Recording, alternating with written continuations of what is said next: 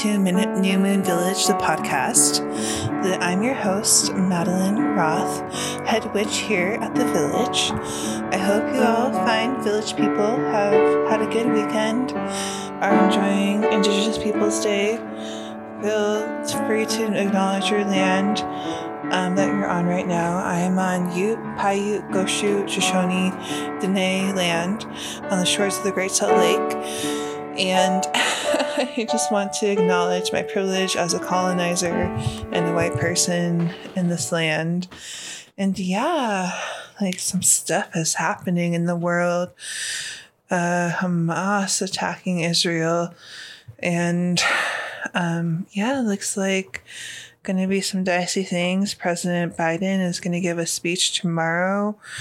There are tons of casualties on both sides, atrocities galore, and bad actors every which way you look.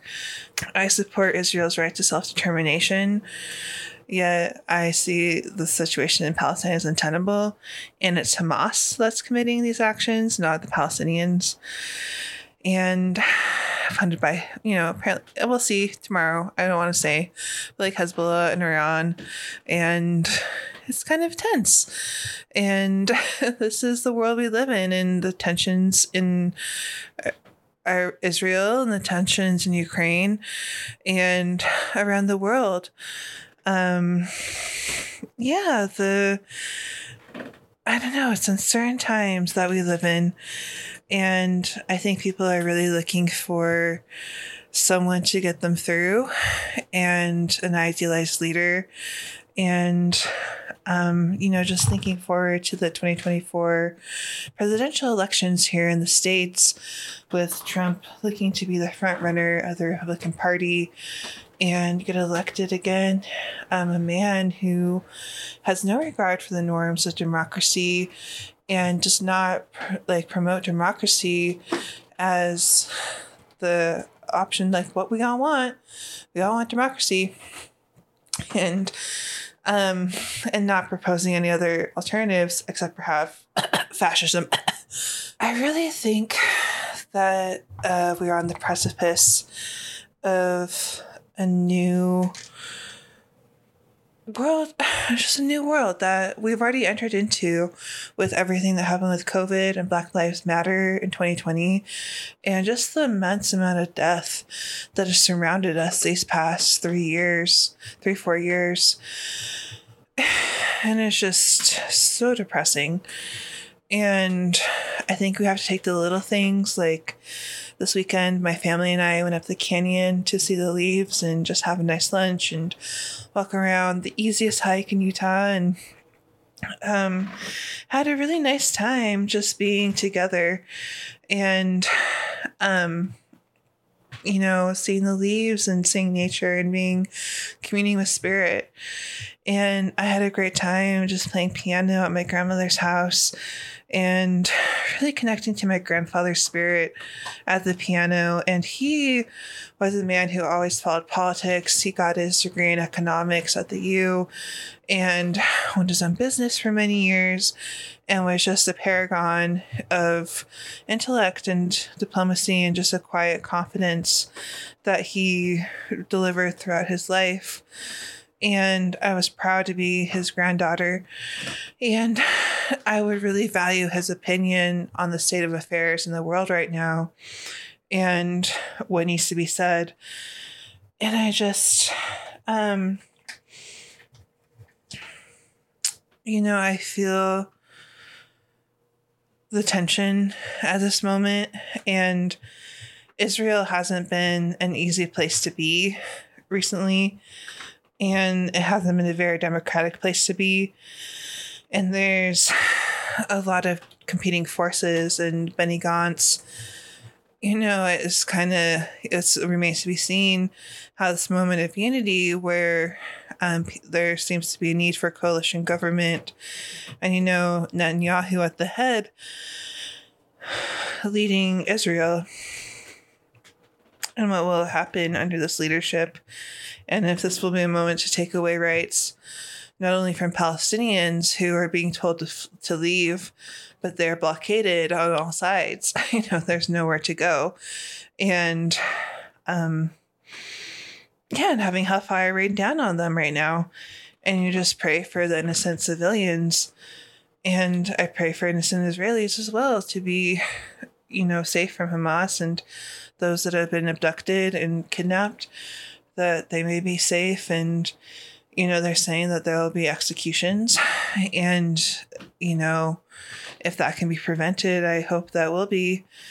But, you wonder, they say like maybe this is in retaliation for trying to normalize relations between Israel and the Arab world with, going with talks with Saudi Arabia. And, there's a split in the Islamic world between Sunni and Shiite, with Saudi Arabia and Iran being the two pillars of that split. And hold on one second.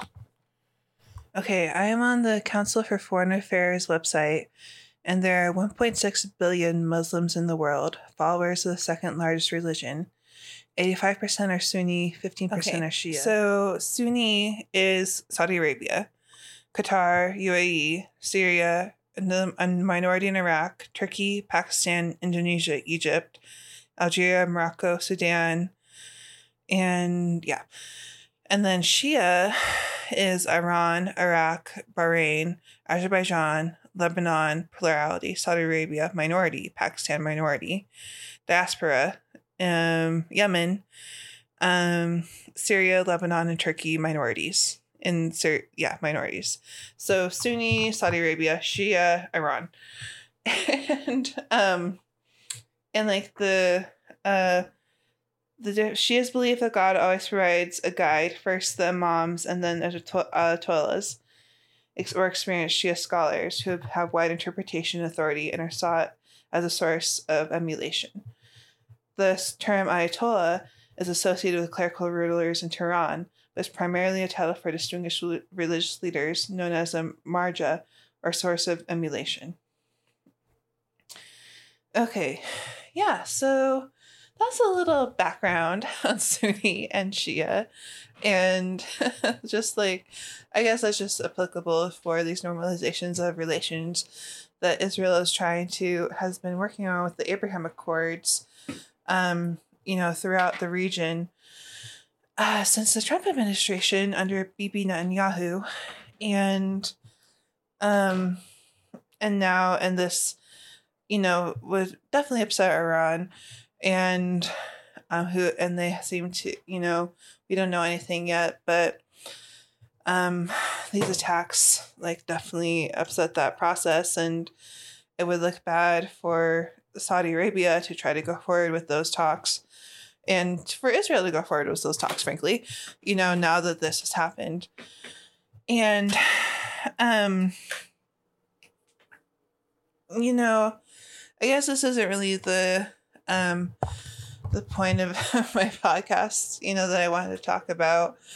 But I think it's just how do we go through hellacious experiences and come out on the other side?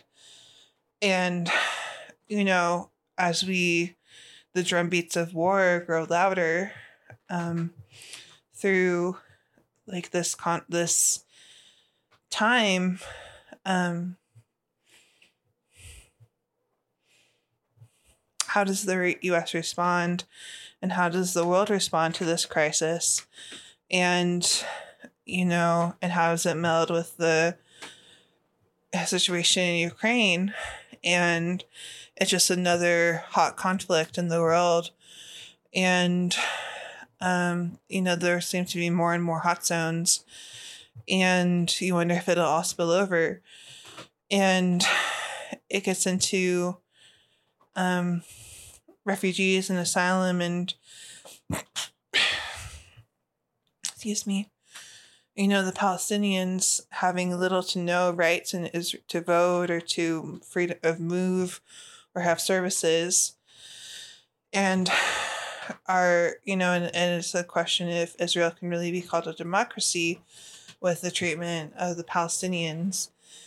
And yet, that doesn't justify terrorist acts. It doesn't justify murders. And Israel has the right to exist as a Jewish state. And how does it exist as a Jewish state when there's a plurality of Muslims, inside its borders? And that's the tension. And, through this, may there be a two-state solution. And people smarter than I have worked on this for years, and I'm not that well informed, and I may be a Roth, but I'm not a Jew. So I don't really know what's happening here. And it just, it really is painful. And it really, it messes with your head. That just, there could be a party going on in the desert where thousands of party goers were just gunned down by terrorists and their bodies left to rot. And it's so depressing. And so my heart goes out to all the innocent victims out there in Israel. And that's not to say there are not innocent victims in Gaza, and and all the buildings being leveled, they're just full of women and children and families, that have no dog in this fight other than their own survival and right to self-determination. And this, I don't know what this begins and where this conflict will end, but I believe that we should all pray for peace and pray for greater love. I was raised Mormon, and one of my young women's leaders, the group you go to from 12 to 18, there's called Mutual or Young Women's, and she cross-stitched a sign for me that said, "Pray for greater love."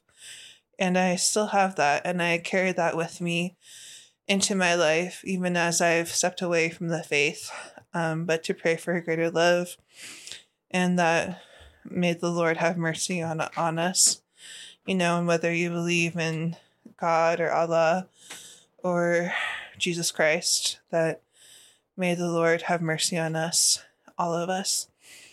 And that's all I wanted to say, and yeah, that's the pod for today. So welcome to New Moon Village. Buckle up.